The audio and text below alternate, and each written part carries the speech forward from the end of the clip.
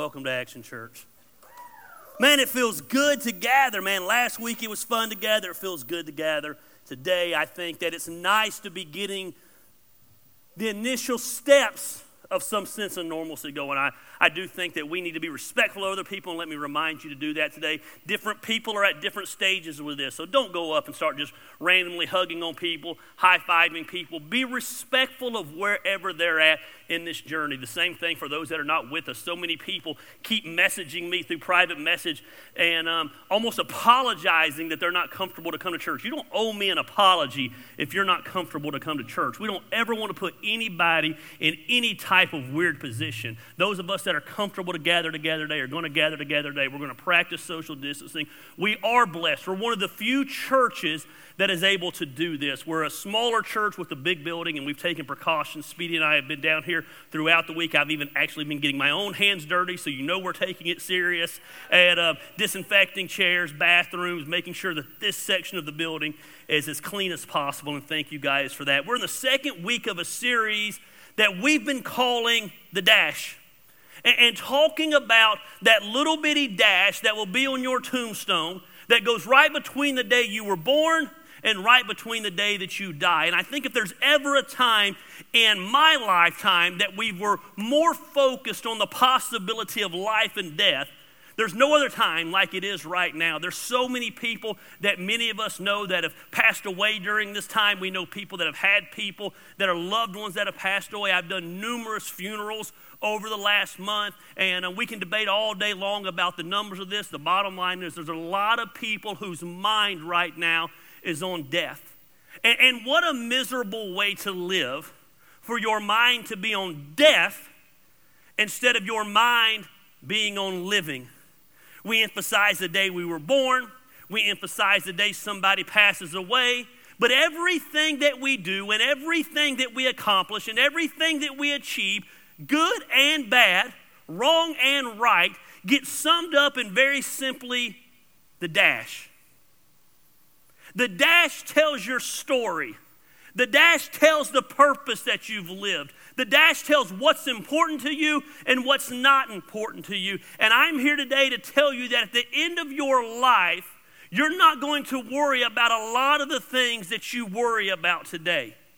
This last Thursday, I went and sat with my grandmother. They had told her she had about 10 days to live. I had not seen her in a while, especially because of the virus. I had really not seen her in a while. And so I went to see her. She ended up passing away yesterday morning. And I'm glad that I took that opportunity Thursday to go sit with my grandmother. Some of my family waited till yesterday and didn't get the opportunity to sit with her. And as I sat there talking to her, it was amazing as she reflected over her life.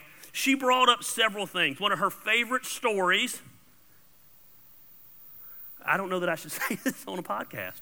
One of her favorite stories is, this is my grandmother. We got kids in here. One of my grandmother's favorite stories is that before he was famous, she met Elvis. And man, she loved that story. She was proud of that story, that she met Elvis in a little bitty bar in Tennessee and met Elvis. And man, she told that story all the time. And last Thursday, she says, you know I met Elvis. And I said, well, I've only heard this story 500 million times in my life. But yes, you met Elvis. And I'll never forget what she said Thursday. She said, sometimes you just got to live. What a great story. And I asked her what she wanted to do and because again, we thought she had about a week and a half and my mom was coming down to move her in with her. And she said, I'm going to make chocolate cake and I'm going to enjoy time with the grandkids and I'm going to do this and I'm going to do that. And you know what she didn't say? She didn't say, man, I want to go out and work. And I want to go have more toys. And I want to go make more money. Not that there's anything wrong with any of those things. But the reality is when she was summing up her dash, her priorities had changed. And so we asked the question last week, if you had 30 days to live, and then I changed that question because I said, man, if we had 30 days to live, we would go into lockdown mode and spend it all with family and maybe unrealistic. I said, if you had 5 years to live, 5 years, you still have to go to work. You still got to do things. You still have to do things that we don't want to do. But if you had 5 years to live, what would you do with those 5 years? What would you do with the dash that you have. The Bible says this in Jeremiah 1:5. It says, before you were formed in the womb, I knew you. Before you were born, I set you apart. What you need to understand today is before you were ever born, God had a purpose for your dash. God had a plan for your dash. God had a story that he was writing with your life, and it gets summed up in the dash. I mean, think about the power of that for just one moment. The God of the universe, the one who spoke everything into existence, the one who looked out in Genesis chapter 1 and saw nothing and formed everything. That God created you and has a plan for your life. Before you were born, before you were formed, before your mommy and daddy did whatever they did, before they met Elvis, God knew you. And he set you apart for a purpose and a plan. The Bible says this in Jeremiah 29. God says, for I know the plans that I have for you. I have plans to prosper you, not to harm you. Plans to give you hope. Man, we live in a day and time where the world could use a little bit of hope. Somebody say amen. Amen. We live in a day and time where we're just racked with fear. We live in a day and time where you can't flip on the news or listen to the radio. You can't get on social media, and everything is fear, fear, fear. I'm not even saying that some of it is not justified. I'm just simply saying God is not the author of fear. He says, I've come that you may have hope and a future. God has a plan for your life. God wants to see you achieve greatness. God desires for us to live a life of purpose. God wants us to live a life that when we get out of bed in the morning and our feet hit the ground, man, all the world quakes because they know there's somebody on mission. He desires for us to live a life that makes Satan tremble. You say, Gary, but you don't know about me. I don't need to know about you. I don't care what you've been through, what you've done, what you're involved in now. I don't care about the mess you're going to make in the future. The reality is God has a plan for your life. God doesn't make mistakes.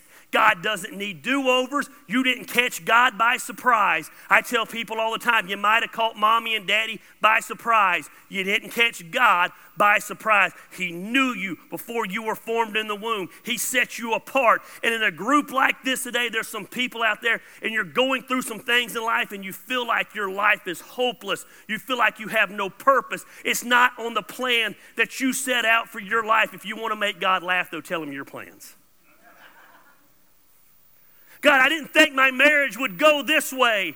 I didn't think my parenting would go this way. I didn't think my career would go this way. I didn't think my life would do this or do that. And God says, hey, I've got a plan for your life. I've got a purpose for your life. I have a passion for your life. I want you to make the most of the dash. But so many of us just live life going through the motions, especially when we, in our mind, screw up this life we were created for. We screw it up over a couple of days or a couple of months and then beat ourselves up for a decade. We go into hibernation thinking that we're worthless. And God says, I have a plan for your life. I set you apart. I've given you a hope and I've given you a future. Life is so precious. The Bible says in James 4:14, what is your life? My grandmother was 87 years old. I said to her the other day, I said, man, 87 years. I said, you've lived 87 years. And I said, if it's time for you to move on, what an awesome 87 years. And she looked at me. And she said, man, I feel like I blinked and it was gone. What is your life? You're a mist that appears for a little while and then vanishes. To put that in Gary Lamb terms that we understand, you're a vape that appears for a little while and then vanishes. You ever seen somebody vape? They blow the smoke out and instantly it's gone. In the grand scheme of the universe, that's our life. Even when you've lived 87 years. Life is so fragile. Life is so precious. There are no do-overs. So my question throughout this series, my question for those of you who can't watch online today, but you're listening to the podcast later today, is what are you doing with your dash? Are you making the most of this incredible thing called life? Are you living a story that's worth telling? Are you changing the narrative for those around you because they see you grabbing a hold of life when most people never live life? I've shared with you before, I can always tell we have a unique ministry here at this church that many of you don't even realize we have. We have the effed up pastor ministry. And what that means is I effed my life up in a very public way 11 years ago. And so what that means is anytime another pastor F's up their life, the only place they feel comfortable coming is here. And I can spot them when they get out of their car in the parking lot. Because most of the time, they have their image of what church should be. They're the ones that normally come in and they have Dockers on and a polo shirt on. And they look like they should be on the golf course, and nothing against the golf course. It just doesn't normally seem to be the vibe at Action Church on Sunday. And their head is looking at the ground, and they're not making eye contact with anybody. And 9 times out of 10, I can look at Christian and say, that guy's a pastor somewhere. And they'll walk in, and I'll say something to them, and I'll be like, how you doing? I'm Gary. How you doing? I'm so-and-so. Until last week, I was the pastor at this church or that church, and I did X, Y, and Z. And it's funny. They feel like their life is over. They feel helpless. And over the years, we've been operating now for almost 8 years. We have probably, unbeknownst to you, have had probably 30 to 35 different former pastors attending this church at one time or another. Because they don't feel like they can attend any other church. They know they can come here and be loved and be accepted.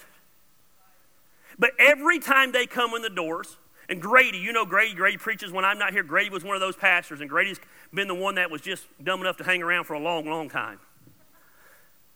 I look at him and say, man, I hate to hear what you've gone through, but God's not done with you. And how they respond to that statement lets me know if they get it or not. That quick, in that instant, I can tell whether they're going to rebound from this failure or this failure is going to define them, because that's what happens to failure. Your mess can become your greatest ministry, or your mess can become what defines your life. And those that look at me and say, man, you're right, I know they're going to capitalize on the dash. I know that they know they're going to have to go through a time of repentance and a time of restoration, but they're willing to do whatever it takes to get back on the horse and go after that thing called life, go after that thing called the dash and make the most of it. There are no do-overs, and every day that you waste the dash, you're wasting one of the most valuable gifts you have. It's called life. Amen. Man, what an amazing gift. I love life. That doesn't mean I don't go through funks. Doesn't mean I don't go through hard times. But man, I love life. I'm thankful for life. I'm passionate about life. I want to grasp it for every moment. But so many times we spend our life in the bottle. We spend our life trying to medicate. We spend our life in drama. Hello, we spend our life in drama. We spend our life arguing on social media instead of living life. The amazing thing called the dash. So over the next few weeks, we're just talking about some characteristics of a life well lived. Last week we talked about this subject. Those who love life live passionately. They live passionately. They ring life for everything that it's worth. And you can go to actionchurch.tv and you can listen to the podcast if you choose to do so, if you missed that sermon. Today I want to dig a little bit deeper and tell you what I think is the next characteristic of a life that is well lived. You live passionately and you love completely. You love completely. I didn't want to preach on this subject today because I feel like last month when we were doing the live feeds, I preached a lot about loving people. But you can't get away from this.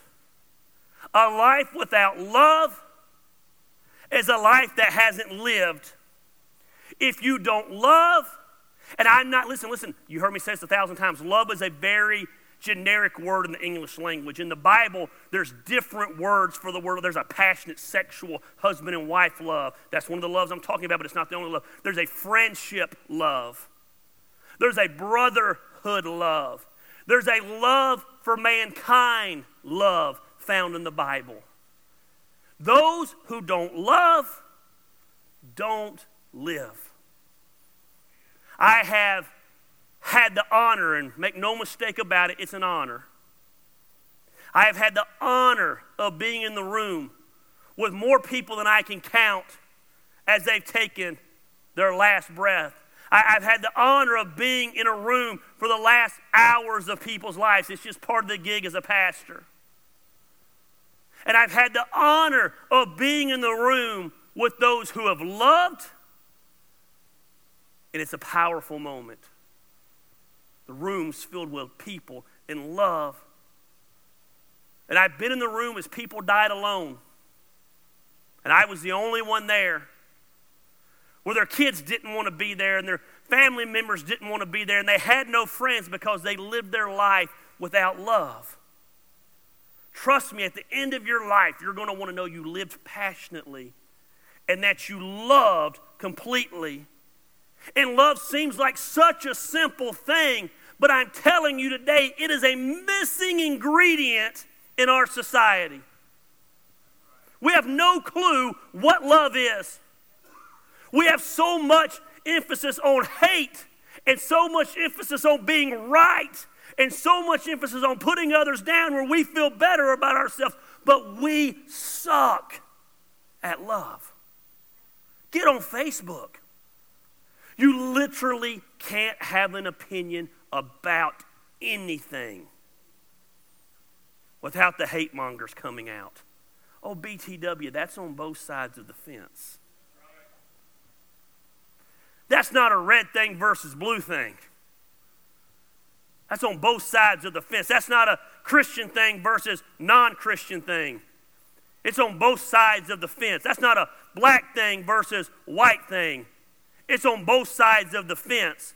That's not a older thing versus younger thing. It's on both sides of the fence. We are a hate-filled society.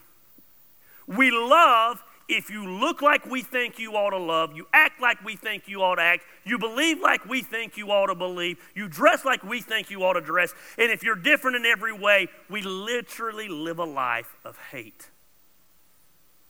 And I got to be honest with you, love completely doesn't come easy. There's been some times over the last 5 or 6 weeks that I've had to battle loving some people.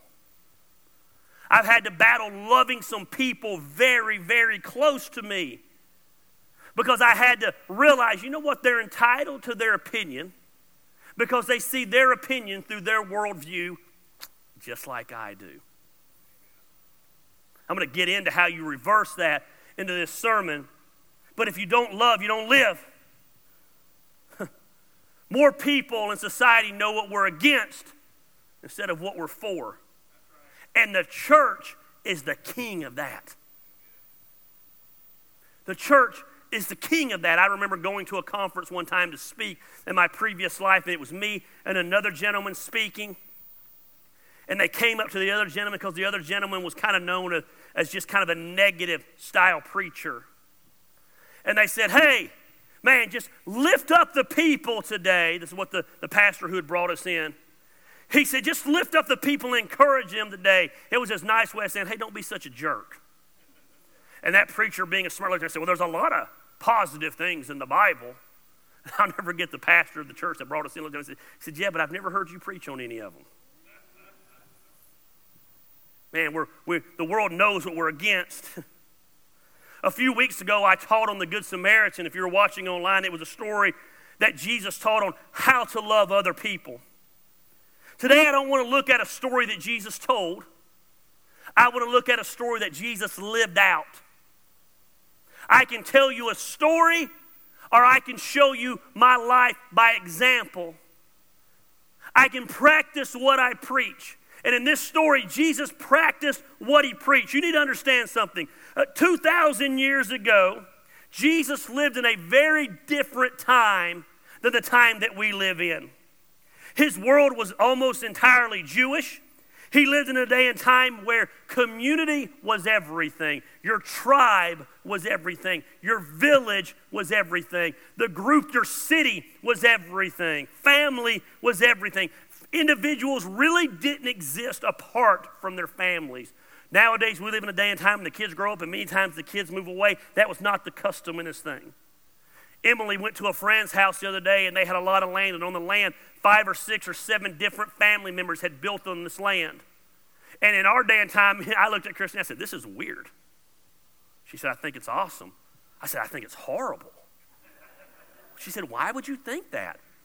I said, I don't want your brother living on the same piece of land as me. You don't like my brother? I said, sure, but I don't want him living on my land. Well, it wouldn't be my land. It would be our land. Yeah, I don't want to have land with him. And then I said, I don't want your dad. She goes, you and my dad get along great. I said, but I don't live on the same piece of land as your dad. And I said, I love my kids. But when they turn 18, I want them to come eat dinner and leave in their car, not walk across the street where I got to hear them and see the grandkids every single day. Sounded horrible to me. Sounded amazing to her. But what Emily's friend had is what everybody in this day and time had. You grew up and you lived around your family. Your family was life. It was just a different person. All a person had really was their family, was their clan, was their tribe. And when you lost your family, you lost everything. When Jesus turns 30, he gathers a group of disciples together and he begins walking from town to town in Israel, preaching the gospel. And as he walked, the crowds grew larger and larger and larger. And one day, as Jesus and his followers are approaching a city, they're walking into the city, and a funeral procession is walking out of the city. And the Bible says it like this in Luke 7. Soon afterward, Jesus went to a town called Nain, and his disciples and a large crowd went along with him. As they approached the town gate, a dead person was being carried out. Don't miss all this. I'm going to break it down for you to show you the importance of this. The only son of his mother, and she was also a widow. So her only son has died and her husband has died. And a large crowd from the town was with her. When the Lord saw her, his heart went out to her and said, don't cry. Then he went up and touched the bear that they were carrying him on, and the bear stood still. He said, young man, I say to you, get up. The dead man sat up and began to walk, and Jesus gave him back to his mother. They were all filled with awe and praising God, and a great prophet has appeared among us, they said. God has come to help his people, and the news about Jesus began to spread throughout Judea and all the surrounding country. Picture the scene with me. And then I'm going to give you some very practical tips today, and we're going to go home. Jesus is heading into a town. He's got his crowd with him. The people who have decided to follow Jesus. They're mesmerized by his teaching. It's a large crowd. As they're coming into the town, now remember, most towns in this day were surrounded by a wall, so they would have been going towards the gate to get into the city. Maybe they were going to stay for the night. They were going to get some food, going to get some water from the well that would have been in that town. And as they're approaching the gate, outside of the gate is a group of people walking in a funeral procession. These two crowds are about to collide. The streets in this day and time were not made for that kind of traffic, so it would have been a very awkward situation. This is a horrible day for this lady. Don't miss this. Her son, her only son, has died. The greatest joy for a Jewish woman was to bear a son. To be able to carry on your husband's name was a sense of pride and accomplishment for women in this time. To lose a son would have been their greatest sorrow. To only have one son and lose that son would have been a near-death experience for this lady. But it's not the first time she's buried a loved one. The Bible says she's also a widow. This is key. Don't miss this. Don't miss this. This is key. She has no son. She has no husband. What this meant in that day and time, in every sense of the word, was that she was destined to live a life of poverty. She had no husband to take care of her. I get it's 2020, ladies. You don't need a man. I get it. That was not the culture 2,000 years ago. There was no husband to take care of her. There was no son to take care of her. She couldn't go get a receptionist job. She wasn't going to become the CEO of a company. She couldn't go out and start selling real estate.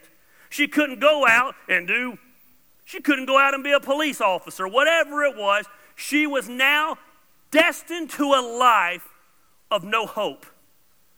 In every sense of the word, by the standards of this day, her life was over. She has lost what is the equivalent of her pension, her Social Security, and her Medicare. Husband has died, son has died. This lady is broken. But what's even more sad is she's not only broken, she's feeling guilty, because in this day and time, the premature death of a son in this day and time was believed to be the punishment for the sin of the mother. That's what she was taught. So she's broken, but she's also feeling guilty, feeling like, what did I do that led to the death of my son?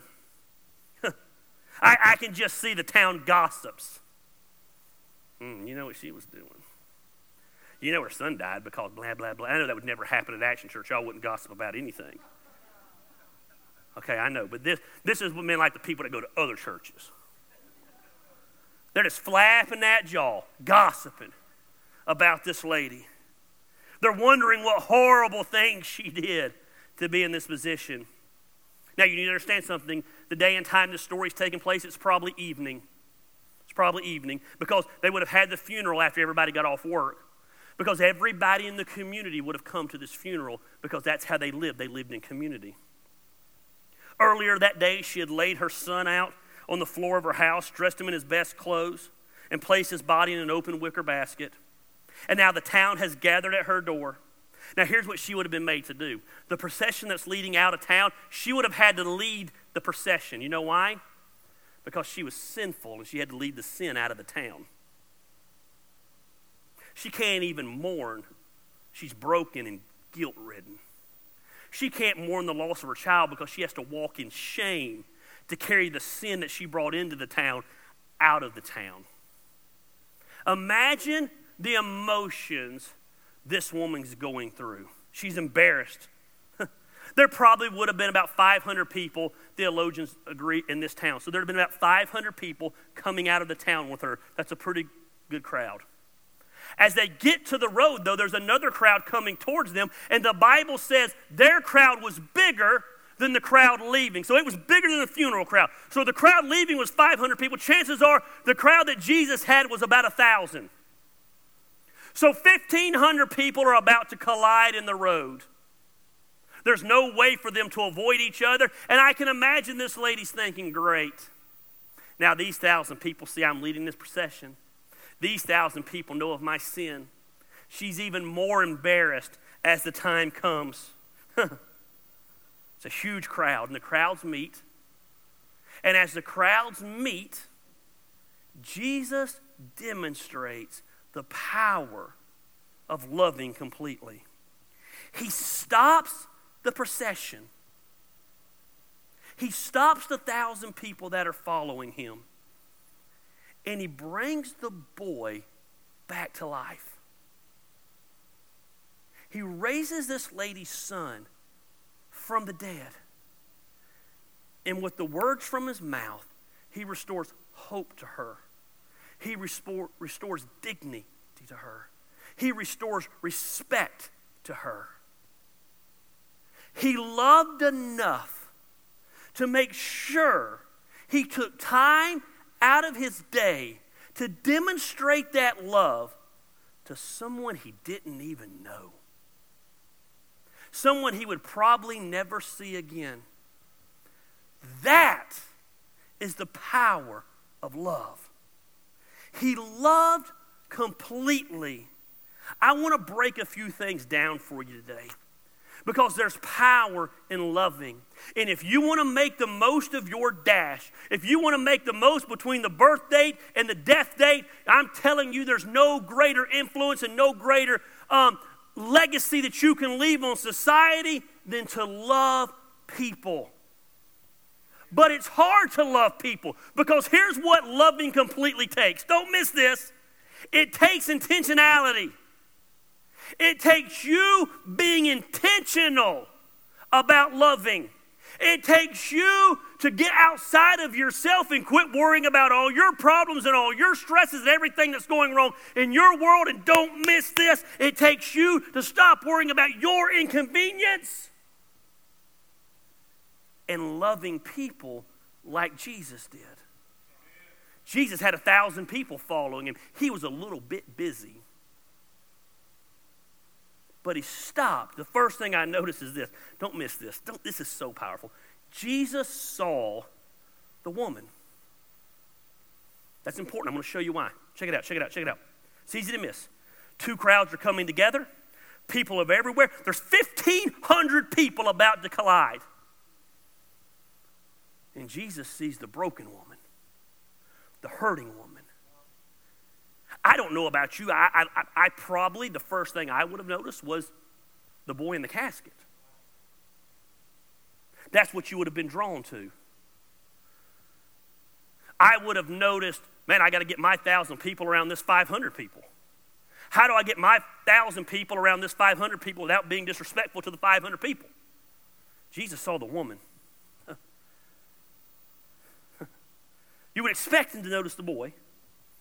I mean, after all, the boy's why the crowd's moving. But Jesus saw the woman. The Bible says when the Lord saw her, not the crowd, not the dead boy, the woman. Look what it says. When the Lord saw her, his heart went out to her.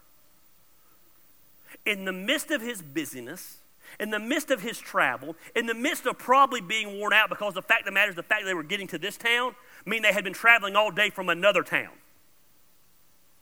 He was probably exhausted. He was probably ready to get into the town and get something to eat and get some water and maybe lay his head down, have his feet washed. He was ready to make sure the 1,000 people that were following him were taken care of. But he sees the woman in the midst of the chaos, in the midst of the craziness. He sees a woman who in her own right is half dead herself. The Hebrews taught that you could be in this state of in between death and life. You were almost a zombie. I would imagine that's what this woman was. She's broken. She's guilt-ridden. She's feeling like she's sinful. And Jesus sees her.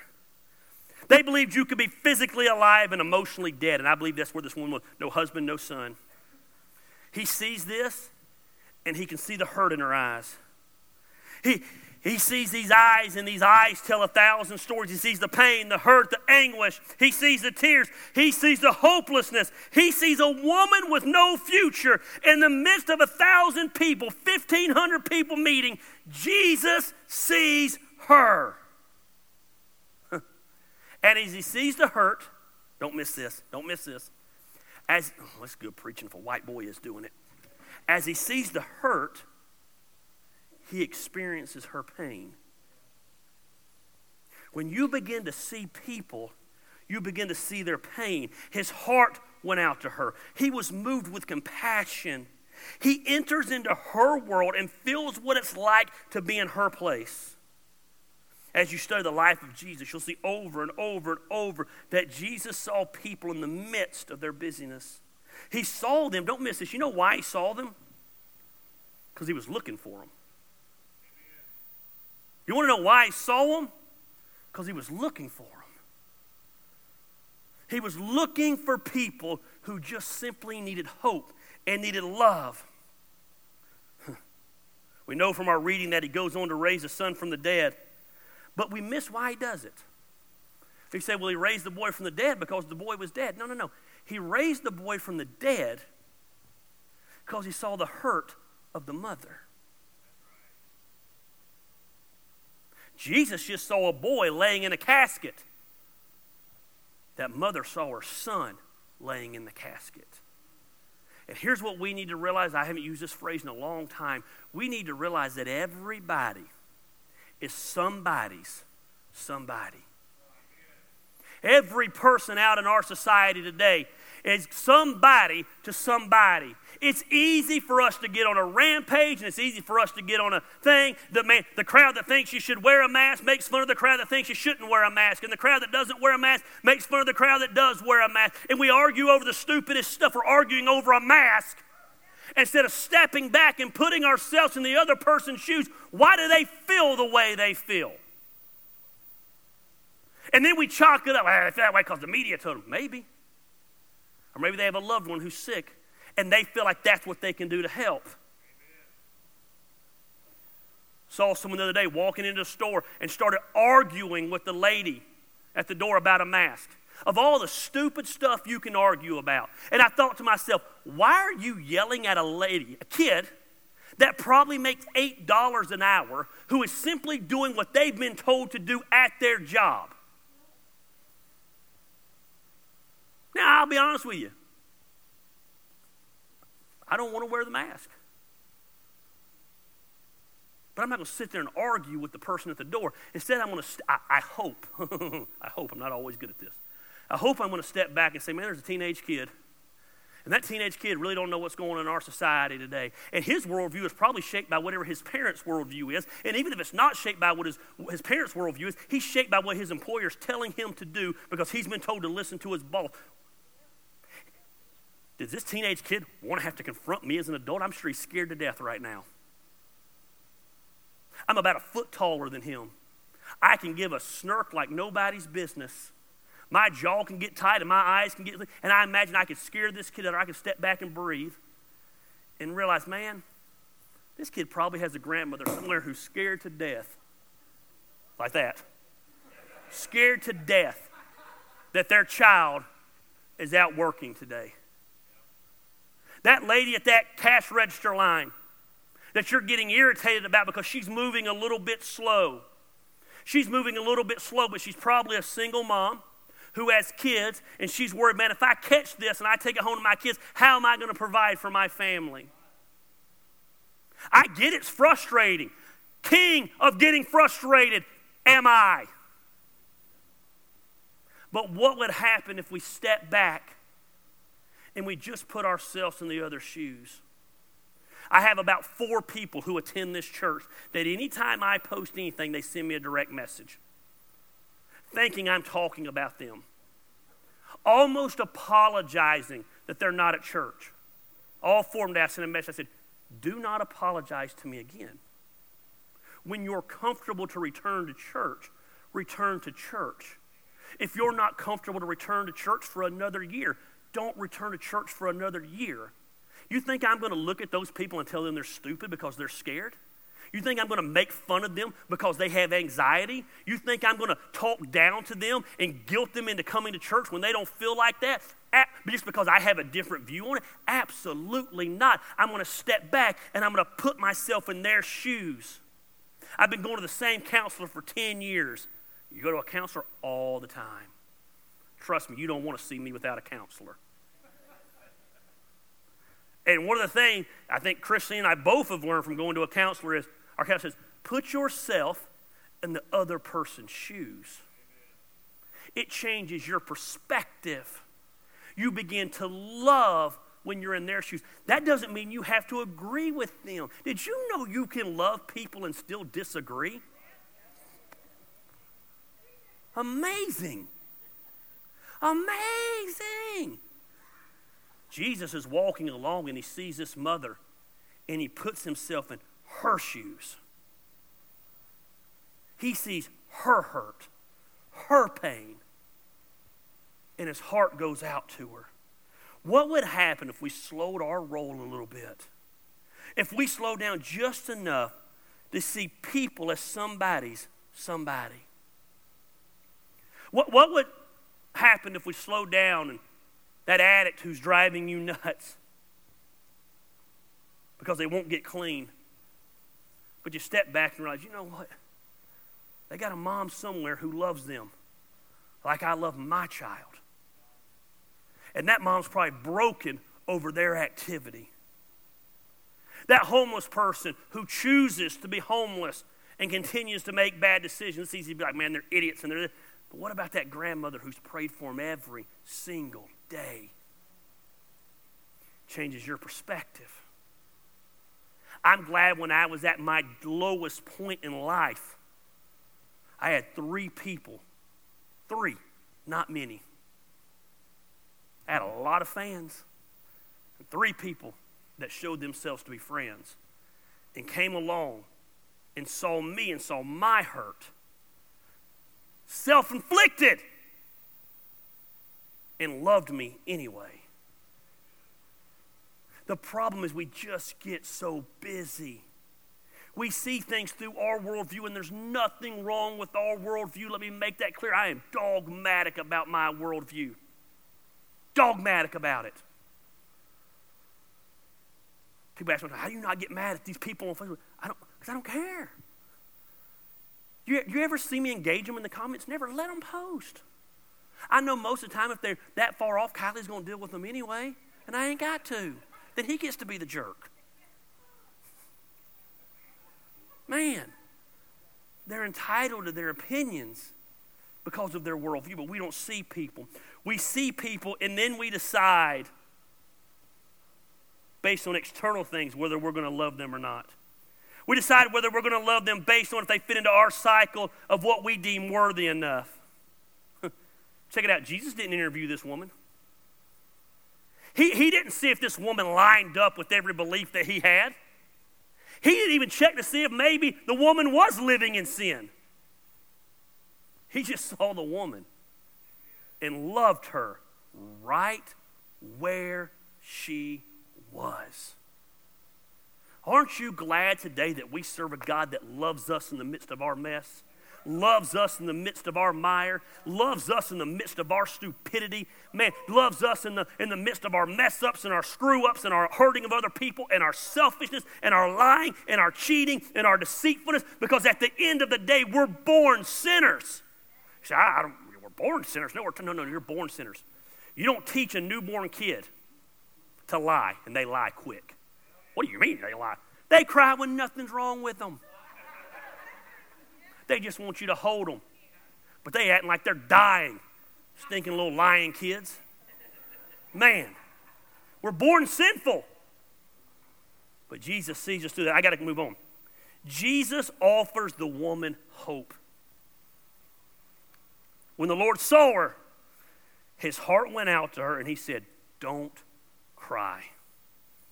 I think that's powerful. Don't miss this, because I'm going to upset some of you right here who've listened to a lot of psycho-babble bullcrap. Jesus tells her not to cry. He feels her hurt, but he's not lost in it. He feels her pain, but he's able to step outside the emotion where she can't step outside of it. He looks at her in the midst of her pain and says, stop crying. We live in a day and time where a lot of people say, I even saw theologians that wrote this when I was studying for this message this week. They said Jesus was interrupting her grieving process. Today's psychology tells us that we don't have the right to tell someone how to feel. No, there's sometimes we need to come along and tell people how to feel because we're about to offer them hope.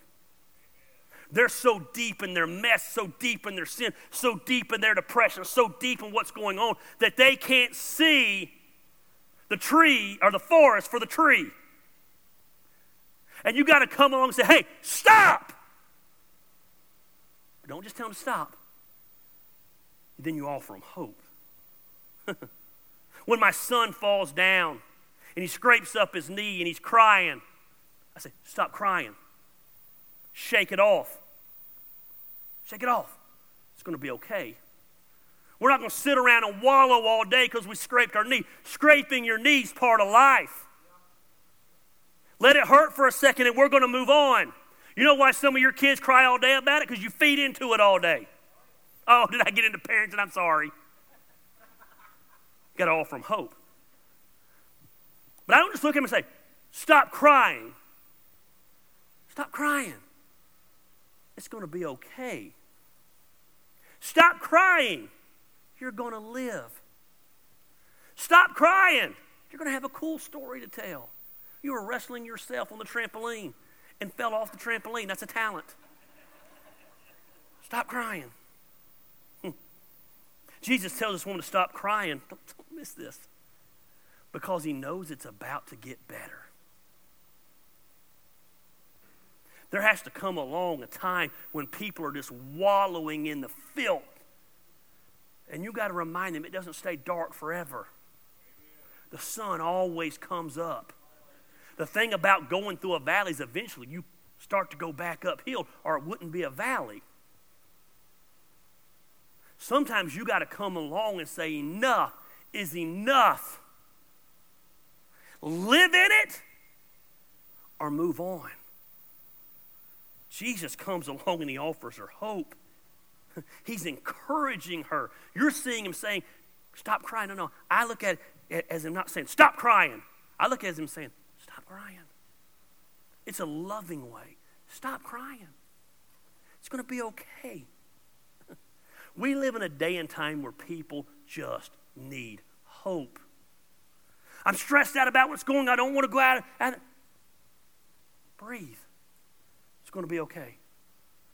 I have someone on Facebook, and I write that on their comments all the time. All the time. They're feeling anxiety. And I write, breathe. I'm not telling them that the way they feel is wrong. I'm just saying, breathe. It's going to be okay. You're going to get through this. We're going to get through it together. I'm here with you. Are you telling me I won't catch you? I can't promise you that, but I can tell you that no matter what, it's going to be okay. Because God's in control. And how foolish of us to think we're going to change God's plans anyway. God's in control. The world just needs hope. The world just needs encouragement. I had a private message with a buddy of mine the other day. Was on a rampage about the fact he has no income and he's lost, and everything he's feeling is valid. And when I step back and put myself in his shoes, I get it. He's scared to death how he's going to support his family. But I finally, after 6 weeks of him doing it nonstop, I said, dude, you need to stop. What? I said, it's going to be okay. And me and him started dialoguing back and forth. And by the end, we'd come up with a plan for him to turn his business into a different type of business. He messaged me this last week and said, man, I started doing that stuff and I'm already seeing results. Yeah. Because I loved him enough to put myself in his shoes. And I loved him enough to offer him hope. We need to encourage people during this time. We need to lift people up during this time. Not beat them down, not make fun of them. Just give them hope. People on both sides are wanting hope. The shut down America people are scared that they're going to get sick. The open up America people are scared they're going to lose everything. Guess what? They're both valid concerns. One's not more important than the other. You arrogant person who thinks yours is the only one that matters. They both matter. And we put ourselves in other shoes, then we can understand we need to offer this hope. Man, and if it's not this, there's some other thing else that's going to come along. I saw some Asian flying bug or something in Washington now killing people. It's like this big. I'd rather die of COVID than freaking bugs flying around killing me. That's going to be the next thing. Bugs are taking over. Maybe. We need hope. You think a face mask, we got to wear a whole suit to make sure the bug doesn't get us. There's no area in my life that I have worked harder in than the area of encouragement. Because, man, I used to not be an encouraging person at all. That's something Christine rolled me about and rolled me about and rolled me about. But I can tell you, it's amazing just to encourage someone, to lift them up during this time. People are looking for hope. If we spend more time being hope dealers, the world might stop looking for dope dealers. That's really cheesy, but I wrote it down and thought it was Good Tuesday. We need some hope dealers and not dope dealers. They have no hope. Hope's a powerful thing. It's an amazing thing. So funny, our lives are a mess, and we look down at everybody else's life who's a mess. I think we look down at their life who's a mess because it makes us feel better about our life that's a mess. So he saw the woman. He gave the woman hope. And last, and we're done, he showed the woman love by putting love into action. He showed the woman love by putting love into action. Then he went up, touched where they were carrying him on, and the bear stood still. He said, young man, I say to you, get up. The dead man sat up and began to talk, and Jesus gave him back to his mother. To me, this is where the rubber hits the road with love. We can put ourselves in that other person's shoes all day long. We can offer them hope. But if we're just doing it verbally and not doing it with our action, something's wrong. You've got to put love into action. In every sense of the word, love is a verb. It's a movement. It's an action. If you're not demonstrating your love, then it's nothing. My wife tells me all the time, show me you love me. Don't tell me. I know, but it's easier for me to text it. Oh, okay. My wife likes to say, I don't really have love languages. She has love languages. It's deeds. You show my wife you love her, come home, clean the house up, empty the dishwasher, all the things that I do not do good. Demonstrate it, because love is an action. That's what's so powerful about the 5 love languages. If you've never done any study on the 5 love languages, you should. They're all action. Physical touch, words of affirmation, good deeds, gifts, quality time, whatever that person, your spouse is, whatever action it is. They're action. Love's an action.